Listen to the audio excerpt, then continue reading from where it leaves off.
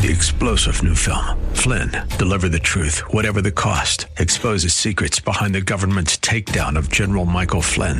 Flynn knew what the intel world had been up to. He ordered the first audit of the use of contractors. This set off alarm bells. He told the truth. He was the most dangerous person for Donald Trump to hire. They had to get rid of Flynn.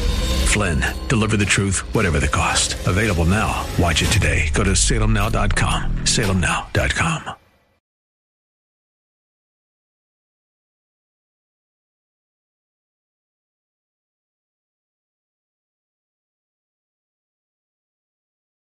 The following program was pre-recorded, and the views expressed do not necessarily represent those of this station or its management.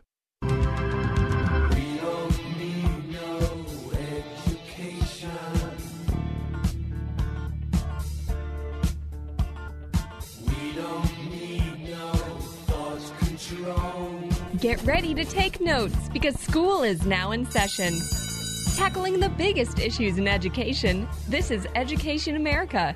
Save the classroom, save the country. Here are your hosts, Headmaster Rebecca Hagstrom and co-host Mark Durkin. And welcome to Education America, where we are taking steps to save the classroom so that we can save the country. Come along with us every Saturday night here on AM 1280 The Patriot. K-12 education is the playing field. And as the 16th President Abraham Lincoln so rightly stated, he said the philosophy of the schoolroom in one generation will be the philosophy of government in the next. I'm Mark Durkin, and again, I'm joined by my co-host and founder of Liberty Classical Academy, Rebecca Hagstrom. Good to see you again. Good to see you again. Absolutely. Another exciting show. And we're in the month of October already. I know. The time's flying. It's just so fast. It is. I can't believe how fast it goes. Absolutely. Well, we have been speaking quite a bit over the last year of the basis of critical race theory and how it's an attempt to forever link racial identity with America's history. And while its advocates argue that CRT interprets how racism is embedded in our institutions, school families here in Minnesota and across the country are taking notice of how the free exchange of ideas in the classroom, they're being eradicated. So our guest tonight joins us again, and she's here to tell us that when schools teach racial equity, kids, they're learning fear and anger. Mm-hmm. That's so true. And joining us again in studio tonight to address the dangers associated with the nation's K-12 schools' approach to equity is Catherine Kirsten.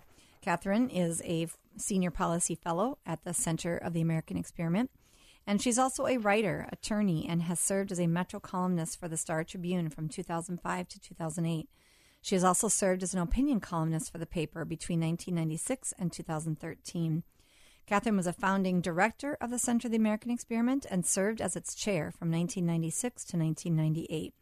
Catherine, we're so glad to have you back. Thank you again for joining us here on Education America. It's great to be with you. Well, we're going to jump right into this book. The authors of the book, Coddling of the American Mind, they cite an ongoing cult of safetyism as a major reason for the growing mental health crisis. Can you explain for us what that means? The cult of safetyism, yes. I guess it comes down to one of what they call the three great untruths that promote this worldview, and that is that children are fragile. Children are incredibly fragile. Their lives can be blighted by the smallest things that cause them any kind of concern or that challenge them in ways that make them uncomfortable. For example, going to a school that is named after Alexander Ramsey, the first territorial governor here in Minnesota, some Native American activists now, will say he was a bad man. But that going to that school or reading a Dr. Seuss book that some people might regard as racist, that these are challenges that can debilitate young people, and they must be protected from this and anything else of the kind that makes them uncomfortable. Mm-hmm. And, I think back to actually when we first did our show, I think 6 years ago was when our show began. It was just becoming a fad for colleges to have safe spaces.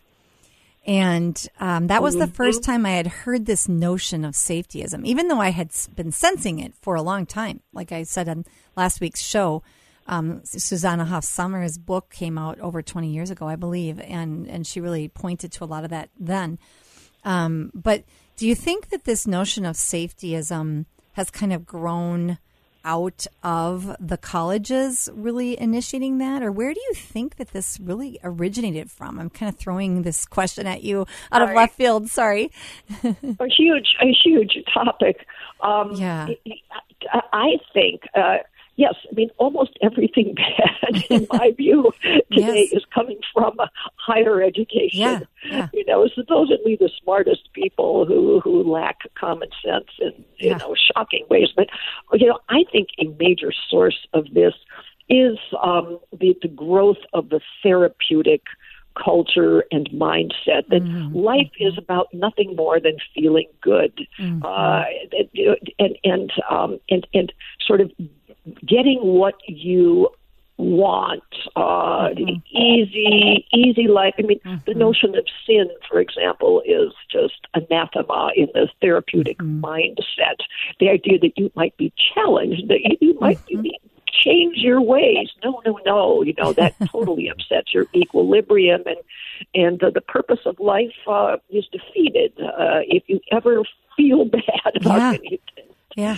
Not realistic, we might say. Right, not realistic. But that is, I'm so glad that you mentioned all of these things, because I do think people wonder, where did this come from? Even as some of us, I think all parents are guilty of some of this at some point in their lives with their children, trying to protect them from the evils of the world. But it is interesting to look at where this originated, and you're right. The higher education piece has a large role to play in how we ended up where we did today. Yep. Yeah. Well, you mentioned the fact that there were these three great untruths that the author cited, and that you kind of talked about the first truth already, the truth of, I think fragility is the very first truth. Is that right? Is that the first one? Fragility is the first truth in the book, yeah. Yes, okay. And they talk a little bit about how life is a battle between good people and evil people. Right. And you didn't really touch on that piece of it. What I remember from the book is they mentioned how that dichotomy, it seems, is purposed so much in our culture today that there's no in between, that people have to be viewed as either they're on the good side, the right side, or they're bad and they're on the wrong side. Yes. And there's no in between. And right. That notion, think about, maybe you could comment on that really quick as to what that does then to our culture. If there's really only one right, one wrong, and there's nothing in between, what does that do? Well, of course, this is the fundamentally culturally Marxist idea. It is the fundamental tenet of Marxism that there are the oppressors and there are the oppressed. So human life revolves around that dichotomy. And of course, the people pushing this, but they're the good guys. The rest of us are victims of false consciousness, bad guys, etc. But Haidt and Lukianoff I think, have such an interesting take on that, because they say that although this is supposedly about improving racial harmony and all, it has the opposite effect. They say, and I'm quoting here, if someone wanted to create an environment of perpetual anger and intergroup conflict, this would be an effective way to do it. And they point to sort of brain science, and they talk about how human beings are hardwired for an us versus them mentality, for kind of tribalism. It just, kind of survival over thousands of years. And what they say is that this equity theory activates the tribal switch that all of us have, and creates and heightens these intergroup tensions. It just puts such pressure on people to dehumanize opposing groups. I mean, just think about the World War II. Immediately people move toward the notion of the Huns, and you see these people with evil sneers and horns in their head. That's what we do in order to help us fight more effectively, simplify in that way. Yeah. And what Haidt and Lukianoff are saying is this is happening in our schools and in our culture now on so many levels. Yeah, so well said. Let's pivot here just a little bit to the second great untruth that the authors cite, and that's the emotional reasoning piece of this. Never question your feelings. What's an example of this great untruth, and what are the dangers associated with negative emotions if they're not, as you say, not subjected to reasoned analysis? Well, this would flow from the therapeutic culture that we're now engulfed in. I think everything is about feeling. Nothing is about thinking. You are a good person if you are, quote, committed to a political activism of some kind. It doesn't matter what it is, right? Whether it's right or wrong. Whether it's right or wrong. So this idea is that instead of asking kids who might feel personally threatened by someone whose views are different, instead of asking them to sit down and logically work through the pros and cons of the various ideas that are being put forward, quite the opposite is being urged on kids. They should go with their gut feelings, whatever emotions they might feel, and they're being coached, by the way, that anything that differs from their supposed worldview is a direct threat to their identity. But what the authors say, and I had never really thought about this, they bring in, again, sort of social psychology and brain science. And they say that when you teach children to view the world entirely through their feelings, you are amping up what they call cognitive distortions in the way these kids' minds work. They say feelings are not a reliable guide to reality. So when you create these cognitive distortions, there are things like negative filtering. That means training your mind to only focus on the bad things, or what they call hostile attribution bias, where you see hostile motives where there are none. So again, the world is completely black and white in terms of simple and one-dimensional, and we completely miss the richness and complexity of human life. And then there's a third great untruth that we touched on briefly earlier on, and that you've written extensively about, and that is young people are so fragile that they must be sheltered from any experience that feels emotionally unsafe. We touched on this a little bit on the fragility piece. Is there anything more you can add to that? Well, one thing I thought was so interesting here, again, this is the kind of social science that they bring into this debate. They start out talking about peanut allergies, right, Rebecca? Yes, I remember this story, yes. Such a fascinating thing. Yes. They say that, 25 years ago, doctors were saying, well, we have to keep little kids, 2 or 3-year-old kids, from peanuts because we have to make sure they don't, that they're not endangered, at this young age by what could become an illness. Well, this actually had the opposite effect. Scientists found that kids who were shielded from any exposure to peanuts actually were much more likely to develop peanut allergies because they didn't their systems weren't accustomed to dealing with this potential outside threat, and so they become more vulnerable. So I thought that was just such an interesting intro, because what they're really saying is kids' muscles need challenges and stressors. That's why, football players do push-ups, right? It makes you stronger. It doesn't make you weaker. So that's what they're saying. We are withholding these kinds of stressors and challenges that make us stronger from our kids, and as a result, they are becoming weaker and more fearful and less resilient, etc. Mm-hmm.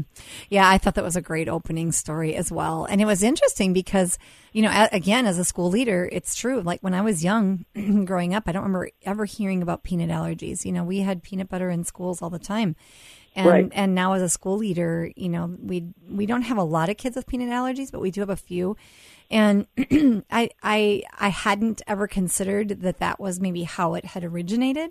And they're saying that now as people are reintroducing it a little bit more, that the number of allergies are actually going down. Exactly. So, well, what damage, Catherine, do you think will come to children? And we're actually already seeing some of this, who are taught that failures, insults, and painful experiences will produce lasting damage in their lives. Well, this is related to what we have just talked about. You just think about what I used to hear, and I'm sure what you used to hear from your parents when you were young, when someone said a mean thing to you, this notion of sticks and stones can break my bones, but words can never hurt me. You grow stronger. You don't acquiesce in handing power over your mental state to some third person if you can look at the world that way. These racial equity programs, the cult of safetyism generally, do exactly the opposite. So the result, say these authors, is that keeping kids in a fragile kind of state of mind actually renders them much more easily hurt, unreasonably fearful of the world, and unable to take control or to take responsibility for their own behaviors and see themselves as victims. And what a terrible way to create a helpless adult. Yeah. Oh, that is such a good point, Catherine. And we wonder why we're seeing anxiety on the rise amongst our nation's children. And so not only, though, is anxiety a result of this, but I like how you talk about the lack of control over their own world that gives them if they're in such a state of fragility. And here's a wonderful kind of way to understand that. Viktor Frankl was a Nazi. He was placed in a concentration camp during the Second World War. He was a psychiatrist, as I recall, and he said that he realized in the concentration camp that the most important kind of intellectual and mental, spiritual tool that we have is that we can decide how we are going to react to a situation, especially a terrible situation like it. So he felt that he had this power over his own mental state in his life as a concentration camp inmate, because he could stand outside of it. He had this kind of self-control and self-awareness. That's exactly what we are keeping our kids from developing. We are telling them that if somebody, it has a microaggression against you, oh my gosh, your life is over. You got to sue, you collapse, you have to have the vapors to revive your fainting spirit. That's ridiculous, but that's exactly how we are hobbling our kids today. The other thing that I've noticed just in watching some of the videos of, you've probably seen them yourself, on Twitter, of people who videotape situations. I just saw one last night. Actually, that's why it's fresh on my mind, of two white young college students studying in a multicultural center, and two other, I don't know the race of those that were approaching them, but two women who came and just started railing on them because one of them had a sticker on his computer saying, "Police lives matter." And, well, she must have been black, because she said, that's such an offense to me, because police lives don't matter. And, they're oppressive to me. And anyway, these people were so angry and so mean to these two young men. And, when they said, well, if it's a multicultural space and, white is a culture too, and they yelled back, you think white is a culture, white is not a culture. And, I just thought anger is another thing that comes from this. So true. It's, it's not So just anxiety true. and a lack of control, but it is anger. It's just becoming such an angry culture. It's just really hard to watch. Yes, you are exactly right, and that's one of the many inconsistencies here. People pushing this stuff like to hold themselves out as compassionate, empathetic. No, they it's the opposite. at least the people running the show are stoking anger. They are filled with resentment. They accuse people who oppose them of, quote, hate. If we want to see hatred, I think we can look at some of the masterminds of these racial equity programs. Yes, absolutely.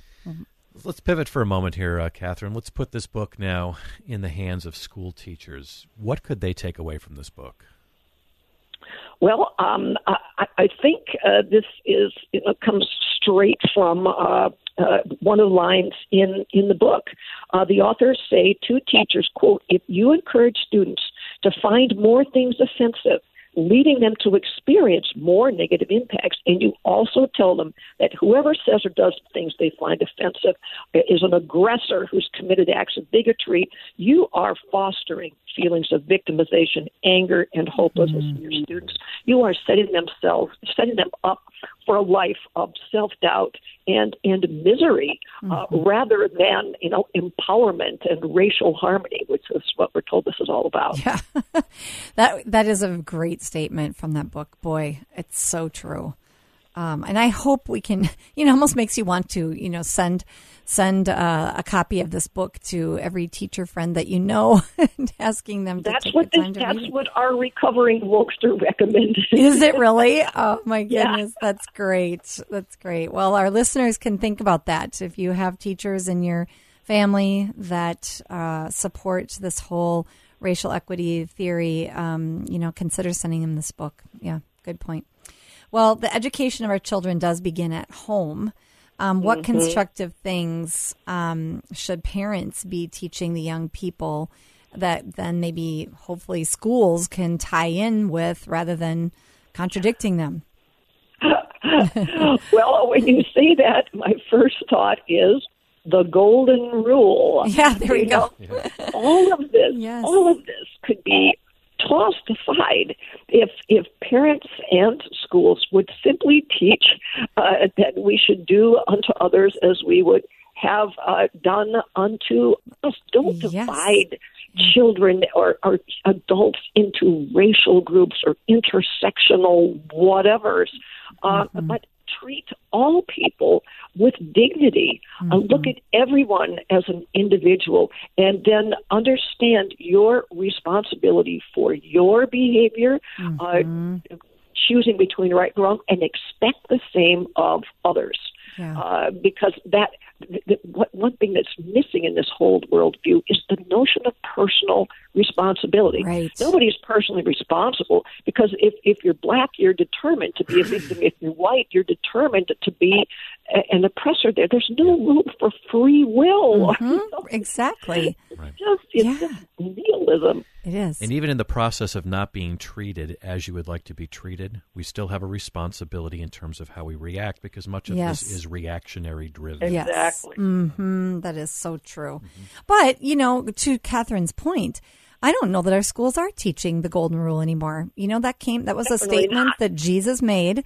And, back in 62 and 63, when we removed prayer and Bible reading from our nation's public schools, slowly but surely, a lot of those remnants were eliminated. And now you've got teachers over the decades doing what's right in their own eyes, and this is what it has produced. Yeah. Or not even using the terms good and evil, right and wrong. Right. I mean, I'm sure, Rebecca, as a school head, you know that so often we hear today, don't do that. That is not appropriate. Yes. No, that's wrong. Right. How confusing to kids. Yes, it's very confusing. I have actually talked to our teachers about that over the course of the years too. When you correct a child that's not being kind to someone, don't use the word nice. Don't do that because it's not nice. I'd rather hear you say, Please don't treat your friend that way because it's not kind. And Jesus calls us to treat others the way you want to be treated yourself. So to finish the statement so that they know, and, our body of values reflects the golden rule. And thankfully, our teachers are great about helping our students understand that. To love your neighbor as you love yourself. Exactly. Absolutely. Well, as we've discussed, Catherine, with you much over the last year, this obviously has all its roots in critical race theory. There are so many branches that come straight off of this vine, unfortunately. When it comes to CRT, what are the 5 most concerning facts that families need to know about this theory? Well, this is a good segue into recommending a website called rejectcrt.org, which is the creation of Californians Californians for Equal Rights Foundation. Mm-hmm. These are the people fighting basically CRT and the whole notion behind affirmative action, treating people differently simply on the basis of their skin color. So what they list is, number one, critical race theory is against equality and for illegal race-based discrimination. Mm-hmm. Number two, critical race theory is against capitalism and for socialism. And they back each one of these up with quotations from founders of critical race theory. Mm-hmm. Their third point is critical race theory is against traditional American values and based on Marxism, that is the cultural variety. Mm-hmm. Number four, CRT is against teaching children that America is great, and four, un-American illiberal values. And number five, CRT is against personal empowerment, and four, victimhood and disempowerment, just what we were talking about a moment ago. Mm-hmm. Those are 5 things. Mm-hmm. And they are the undoing of our country if they're successful. Yeah. They really are. Yes. I noticed that they've got a quote from a man who came out of communist China, and he's so fearful. He recognizes what is happening here as what was happening during the Cultural Revolution. Absolutely. Yeah. Absolutely. We're running out of time here, but I want you to also address for our listeners from that same website, they talk about what families should be looking for and listening for in order to identify critical race theory. Because if you ask a school directly if they're teaching it, they'll say no, usually. Yeah. So what are some of the terms that they should be listening for? Well, here are a few things. They say race and racism are usually front and center in these practices, okay? Secondly, they say that kids are told that most of the bad things happening in our society are a result of institutional or systemic racism. Okay. And they're also called to engage in activism in order to dismantle racism. And they make the very good point. This stuff masquerades under many names. So when you hear diversity, equity, and inclusion, when you hear anti-racism, when you hear racial sensitivity training, or even social emotional learning, anti-bias, culturally responsive practices, critical pedagogy, all of these are names that are used by people peddling this worldview. I'm so glad that we ended on this point, because those terms that you just listed, they're everywhere. And it shows you how pervasive the critical theory has become. Catherine, thank you for joining us these last 2 weeks. We always enjoy having you on. Yes, Catherine, thank you so much. You're excellent, and you're always well-read and well-researched, and we're just so appreciative. And we know you're going on a wonderful trip to Europe for the next 3 weeks. You enjoy that trip. You deserve it. Thanks so much. All right. Good to be with you. Yeah, good to be with you. And thank you to our listeners. If you want to listen to this podcast or any other podcast, please go to SaveTheClassroom.com, and you can follow us on Facebook, Twitter, and Instagram. Have a great night. See you next week.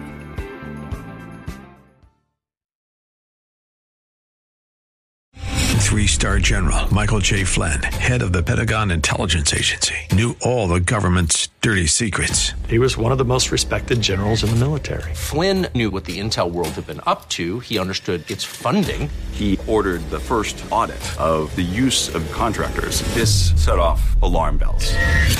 The explosive new documentary, Flynn, Deliver the Truth, Whatever the Cost, uncovers the facts behind this scandal. Flynn told the truth. He was the most dangerous person for Donald Trump to hire. I find out the worst enemy that I'm going to face in my life is right here in America. They took my assessment and they wanted me to change it. And I was like, I'm not changing it. They had to get rid of Flynn. With in-depth interviews, archival footage, and never-before-seen personal records of the man behind the headlines. I just felt like I was drowning. Flynn, Deliver the Truth, Whatever the Cost. Available now. Watch it today. Go to salemnow.com. salemnow.com.